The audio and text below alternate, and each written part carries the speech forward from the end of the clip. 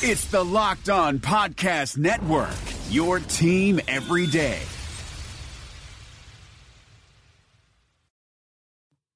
Today's show is sponsored by Talkspace, the online therapy company. For a fraction of the price of traditional therapy, you can pick an experienced, licensed therapist you relate to and feel comfortable with. Each and every therapist has at least a master's degree and has completed over 3,000 hours of supervised work. To match with your perfect therapist, go to Talkspace.com/boom. And to show your support for this podcast, use code BOOM to get $30 off your first month. That's BOOM. Talkspace.com/boom. BOOM.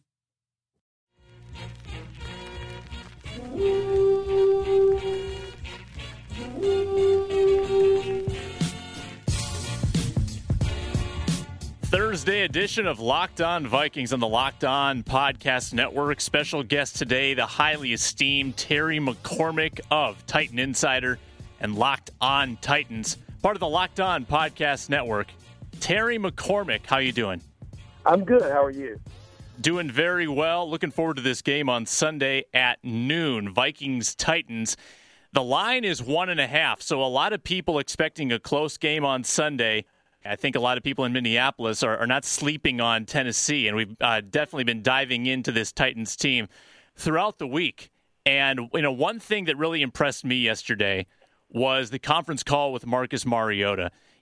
With Teddy Bridgewater, it took him about 2 years to start to feel comfortable in his role, to start feeling comfortable with the media. But I was very, very impressed by how collected Mariota is and how much of a leader he seems to be. Yeah, he's really a cool customer for a young quarterback only going into his second season. I think, Marcus has had the additional, he's always been a well-grounded guy from what I understand. He's never let really much of anything bother him. But then you add in the fact that, he played college football at the highest level at the University of Oregon. He was the Heisman Trophy winner. So he's used to the spotlight, but he's not a guy who craves the spotlight. So I think all of that kind of plays into the person that he is and the quarterback that he is trying to become here with the Titans. Vikings fans are nervous about his mobility. They all think of that 87-yard run he had last year. They think of how mobile quarterbacks have burned them in the past. Is he a guy that likes to run, or does he typically stick in the pocket and only get mobile if he has to? Well, last year they tried to make him more of a pocket passer, and get him to know the nuances of the game from the pocket, which is where all quarterbacks eventually have to go. There aren't, when guys get to be 33, 34 years old, there aren't many guys still running around. Remember John Elway making the transition from being a guy who could run to a guy who, operated from the pocket. You remember the same thing about Steve Young. All the good ones eventually have to learn to throw from the pocket. So that's what they want Marcus Mariota to do. That said, they know his legs are a weapon, so they're going to encourage him to run on occasion, and they're going to even incorporate some spread stuff into the offense and let him be the athlete that he is. And I think when you combine that with the rushing attack that they have, or that they think they have with DeMarco Murray and Derrick Henry, this could be a very dangerous running game when you add in the quarterback's ability to scramble and ability to make plays on design runs. The Vikings have a very formidable front seven, but where they've struggled in the past 2 seasons, especially 24th and 18th in run defense, is with perimeter speed. Oftentimes, it seems like they are too focused on shooting those A-gaps, and they allow, whether it's a running back or a quarterback, to get that edge. Do you foresee Tennessee trying to gash it between the tackles or try to get to the sidelines? I think they'll probably try to do a little bit of both. I think, DeMarco Murray is probably a little faster than Derrick Henry. I would think that, given what you said about the Vikings having had issues on the perimeter and things like that, if they can get DeMarco Murray matched up on an outside linebacker or even on a cornerback, I think, that it would certainly benefit them to do that. Derrick Henry is, even though he has deceptive speed, he's really more of a between the tackles type of runner. He wants to hit a gap, find a crease, and go.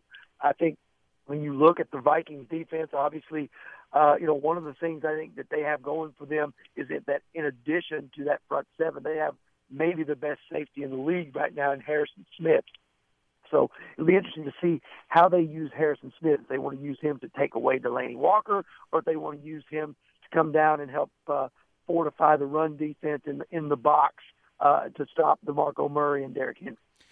I think you'll have fun watching Harrison Smith on Sunday. He's really a do-it-all kind of guy who can move up to the line of scrimmage and threaten on that safety blitz. He can rove all over the field. He gets a lot of freedom in that defense, and he's going to be all over the place. Watch Harrison Smith work out there. He's something special. Well, the wild card in this, everybody down here still thinks Sam Bradford is going to be the starter on Sunday. I don't know what the talk is in Minneapolis. I know some people think that they may go with Sean Hill, but, I don't, as far as the Vikings offense, everybody down here is wondering, they know they're going to get a healthy dose of Adrian Peterson, but I think they're wondering, what are they going to get at the quarterback position? Is it going to be Sam Bradford with his limited knowledge of the system, or is it going to be Sean Hill and his knowledge of the system, but maybe with a little lesser physical ability? Yeah, you analyze the situation pretty accurately, and I think you know about as much as we do in the Minneapolis media about which direction Mike Zimmer is going to go. Now, my gut tells me that it's going to be Bradford because you don't go out and spend a first-round pick to keep a guy on the sidelines. That's what Mike Mularkey said in the conference call yesterday. That being said, if Bradford is able to play on Sunday, it's going to be a somewhat limited scheme. I think back to 2009, and I mentioned this in a previous podcast, when Brett Favre debuted for the Vikings after just 2 weeks in the system. They gave it to Adrian Peterson like 30 times. He ran for 180 yards against Cleveland, and they could try to do something similar on Sunday. And they also have the benefit of a very capable backup running back in Jerick McKinnon, who could take some of that load off Peterson, get a lot of touches, a lot of little extended runs, passes close to the line of scrimmage that are easy for Bradford to execute. So if I had to put a percentage on it, maybe 60% Sam Bradford will start. But Mike Zimmer keeps things close to the vest. I don't think you're going to know. I don't think I'm going to know until Sunday morning who's going to start. That's interesting. And tell me if you agree with this or not, Sam, but I think one of the things that you have to look at, if you start Sam Bradford, and yes, you want to rely on Adrian Peterson, but if you're the Titans, what you want to take advantage of with Sam Bradford is not the fact that he doesn't know a package of plays to operate the offense, but does he have the timing down with his receivers? Does he know how fast Stephon Diggs gets to this spot on an out route or on a post pattern? Or the other receivers, Kyle Rudolph, does he know where he likes to be on the scene? Has he had enough time to do that? And has the offensive line had enough time to get a feel for Sam Bradford and how quickly he needs to get rid of the football, or how long he wants to hold it, or which direction he needs to shuffle in or out in the pocket in order to step up and make a throw? Those little things that kind of go unnoticed by the casual observer can disrupt an offense, and Dick LeBeau certainly will want to take advantage of that. I was just going to mention Dick LeBeau, Terry, and the man who basically invented the blitz. This seems like a perfect opportunity for him to put pressure on the Vikings offensive line, which is already susceptible, to put pressure on Bradford. His head's going to be in a million different places trying to recollect this playbook. Make him get rid of the ball early and see if you can fluster him early on. Yeah, I definitely agree with that. But, back to Peterson, the Titans can only do that with Dick LeBeau and the blitzes if they can contain Adrian Peterson. If Peterson's getting 4 or 5 yards a pop, then it's 3rd and 1, and the blitz is rendered ineffective because they don't know if it's going to be run or pass on 3rd down. You got to get in 2nd and long, 3rd and long in order to make that blitz package work, in order to confuse Bradford with his limited knowledge of the playbook and his limited knowledge of the timing of the Vikings offense. So to me, you stop Peterson on 1st down, that's a win for the Titans because then everything's in play. You don't stop Peterson on 1st down, then you make things much easier for Bradford and for the Vikings offense and for North Turner to call what they want, run or pass, and neutralize that blitz the Titans want to use. Yeah, the Vikings are trying to eliminate 3rd and longs this year. Mike Zimmer did not like how many negative runs they had last year, which set up some poor situations and just snowballed from there with the offensive line, putting pressure on Bridgewater getting hit. And it was a slippery slope for the Vikings last season. They'll try to turn it around this year. I want to talk about the wide receivers for a second, Terry. Now I'm going to describe some qualities of a player in Sunday's game and tell me if they sound familiar. 5th round pick, wide receiver, competitive, excelled as a rookie, precise route runner, I'm describing Stephon Diggs for the Vikings, but I think I'm also describing Tajay Sharp. You're exactly describing Tajay Sharp. I think, the one thing about Tajay Sharp and the one message that's been sent here to the wide receivers is you will be in the right spot and you will be there on time and you will catch the football when it's thrown to you, or you won't be on the field and you may not be on this roster.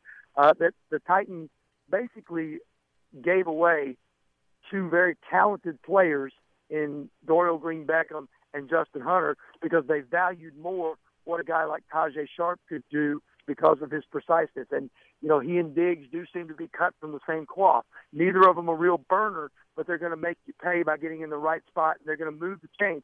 It may not be an 80-yard touchdown catch, but there may be, 4 or 5 12-yard catches that keep the chains moving and keep things going in the right direction. Does Andre Johnson have anything left in the tank?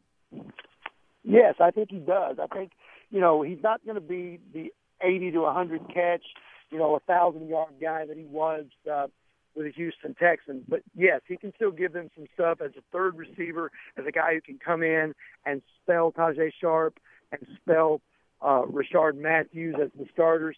He's a guy that probably isn't going to be what he was years ago, but he can still give you something, and he's accepted the role. And I think that's something that's maybe underestimated, that's harder for guys who've been the guy to go from being the guy to being a guy. That's hard. Guys like Randy Moss couldn't do that. Guys like Terrell Owens had a hard time doing that. But Andre Johnson seems to be okay with it. And I think as long as you're okay with going from being the guy to being a guy, then I think you can last in this league, maybe beyond just being a number one receiver. I think it's valuable, though, to have a 35-year-old guy like Andre Johnson in that room as a stabilizing force, and that's something the Vikings don't have. The Vikings have one of the youngest wide receiving corps in the NFL. Their veteran is Jarius Wright, who's 27 years old. I mean, they've got Stephon Diggs, second year, Laquan Treadwell, rookie, Cordero Patterson still on his rookie contract. There's so much youth in that room that you almost crave a guy like Johnson, who's been around the block, who is a consummate pro. Right, and the Titans actually have two of those guys because they've got Harry Douglas, who's going to be their slot receiver, at least until Kendall Wright gets back. And Kendall Wright is pretty much out of the picture right now with a hamstring injury that's going to keep him out on Sunday. And right now they're going with youth in Tajay Sharp, and they're going with the graybeards in Andre Johnson and Harry Douglas. And then they've got Rashard Matthews, who's not a young guy. He's at like 27, and he's signed here as a free agent. So you've got kind of a mix and match wide receiver core with only Harry Douglas being a holdover from last year and three new guys for Marcus Mariota to throw to in Johnson, Sharp, and Matthews. Hey, if you can't get enough NFL, make sure to check out Locked On NFL with Matt Williamson, one of our feature podcasts on the Locked On Podcast Network. We've also got Locked On Fantasy with Vinny Iyer. Who to sit, who to start on Sunday. Maybe give Adrian Peterson a start. Maybe a surprise start for Sam Bradford. Who knows? See what Vinny recommends. Is democracy in danger or decline? Condoleezza Rice, William Galston, and Carlos Gutierrez and others take on this question in the fall edition of The Catalyst, a journal of ideas from the Bush Institute. Surveys show Americans place less trust in institutions like the media and business. Others contend America has faced far more challenging periods and emerged strong. Leading policymakers, Bush Institute experts, and respected journalists take on this debate. Read about it at bushcenter.org/catalyst. On fantasy. Now, last year, the Titans selected David Cobb in the 5th round of the draft. That's a former Minnesota Golden Gopher, so there's a local interest in Cobb. He was cut this season. Obviously, they brought in Henry, they brought in Murray, and Cobb was the odd man out. What doomed Cobb in Tennessee? Was it injuries or was it lack of production? Well, it was a little bit of both, and I think the injury last year, he had a calf injury that kept him on IR for the first half of the season. And then he missed all that time. Then when he came back, he was running behind a terrible offensive line, playing on a terrible football team. And I think all of that led David Cobb to not be very effective as a rookie. Now, when he came in this year, the Titans had addressed the offensive line and improved it, but they'd also addressed the running back situation.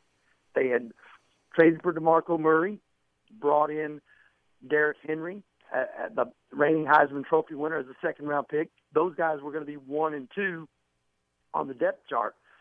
So David Cobb got caught in a situation where, as the third running back, you have to make special teams your calling card. So Antonio Andrews was already well-versed in special teams, so they wound up showing not only David Cobb the door, but also Bishop Sankey, who'd been a second-round pick in 2014, and Dexter McCluster, who'd been their change of pace back and their return man.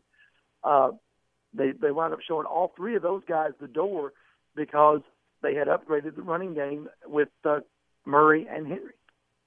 Now, I'll reverse the conversation to a guy of interest to Tennessee fans who got cut in Minnesota. Michael Griffin was part of that second round of cuts, a long-time Titans veteran. Just didn't work out in Minnesota. The Vikings had some youth at the safety position. Griffin seemed to have lost a step maybe from his prime. What were your impressions of Griffin in the time you covered him? Well, Griff was a good guy. He was accountable. He was a guy that grew over his time here as a Titan. He went from being kind of an immature rookie who was thrust into the starting lineup to being a guy who was very accountable and a guy who always, stood up and answered the questions, even if he was the player at fault, and even if he wasn't the player at fault during his time here with the Titans. I think, it was obvious to people the last couple of years that he was here that he wasn't the same player that he had been in his prime. And I don't think it was any real surprise because he had a high cap number that he was let go when he was let go. And I think most people here probably felt like the Titans held on to him maybe a year or two longer than they should have. But, Griffin did yeoman's work during the time he was here. And, when he went to the Vikings, I think a lot of people wished him well, but I also think they knew that he probably was a guy that was on the downside of his career. And it wasn't all that surprising that he didn't make the roster. You wonder, after having 9 years in the league, playing safety, which is a position where you got to run and be able to cover and move well, you wonder, if he's at the end of the line or not.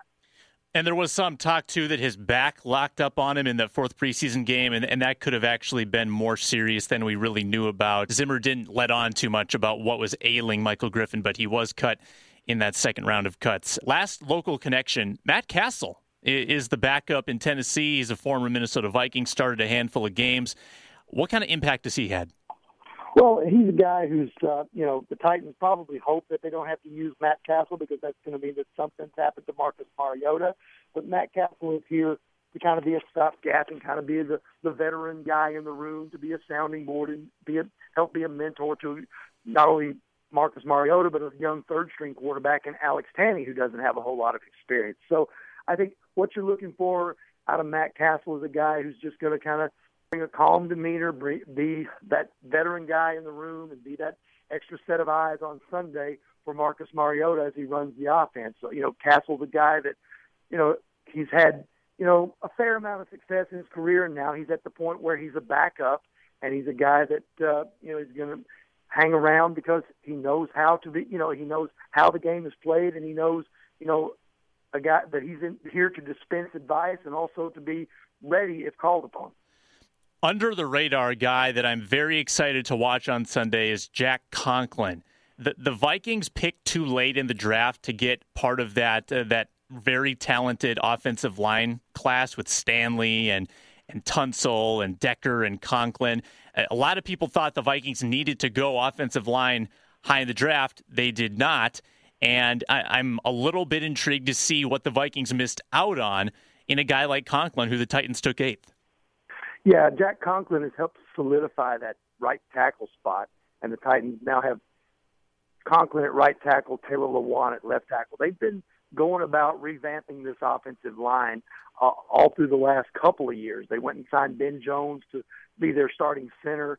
They've got a first-round pick in Chance Warmack at right guard, really the only guy without a high pedigree, either as a first-round pick or as a free agent signing his left guard, Quentin Spain, who's an undrafted free agent of all things.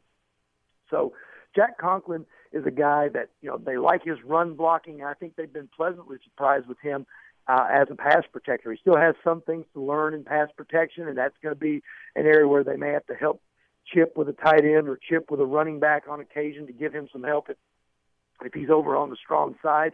But I think they're very pleased with him as a run blocker, and they're not afraid to load up and run to the right side behind Warmack and Jack Conklin.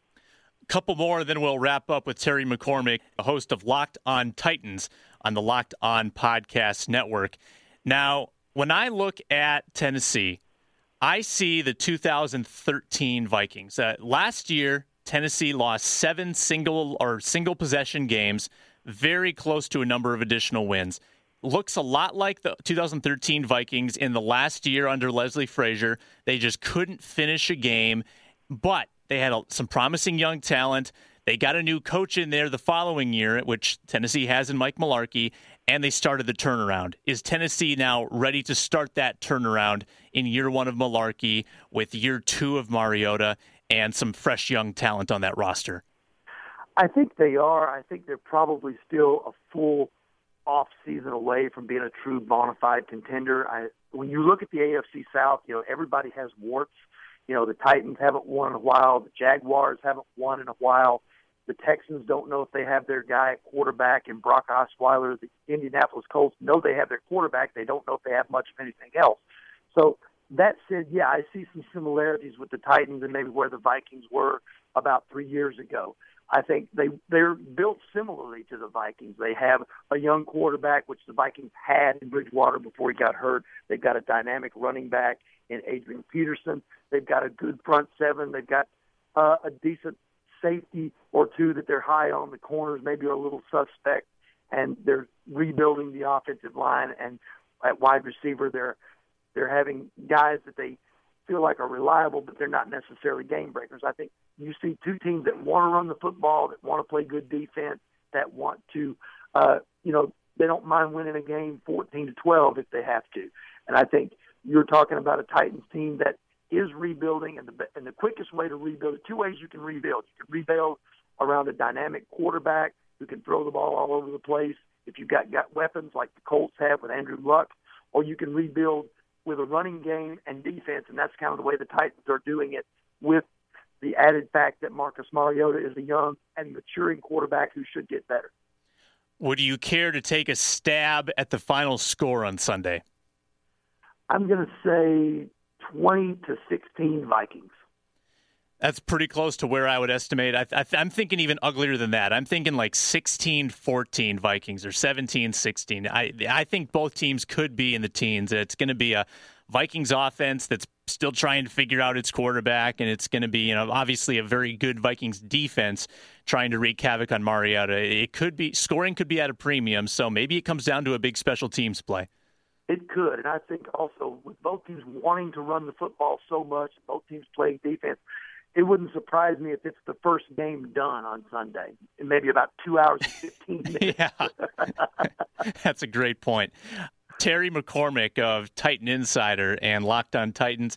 You host a show with Greg Arias and Brad Hopkins, and I think I might be making a cameo on that on Friday, but we'll push everyone to that, and we wish your team well this season. All right, thanks, and good luck to the Vikings. We appreciate it. We've got one more show this week with Sage Rosenfels. That'll be Friday morning, where we make all of our official season predictions, and we'll give our final take on Sunday's game. It's Locked On Vikings on the Locked On Podcast Network. I'm Sam Ekstrom. We'll talk to you tomorrow, and enjoy the opening kickoff of the NFL season tonight.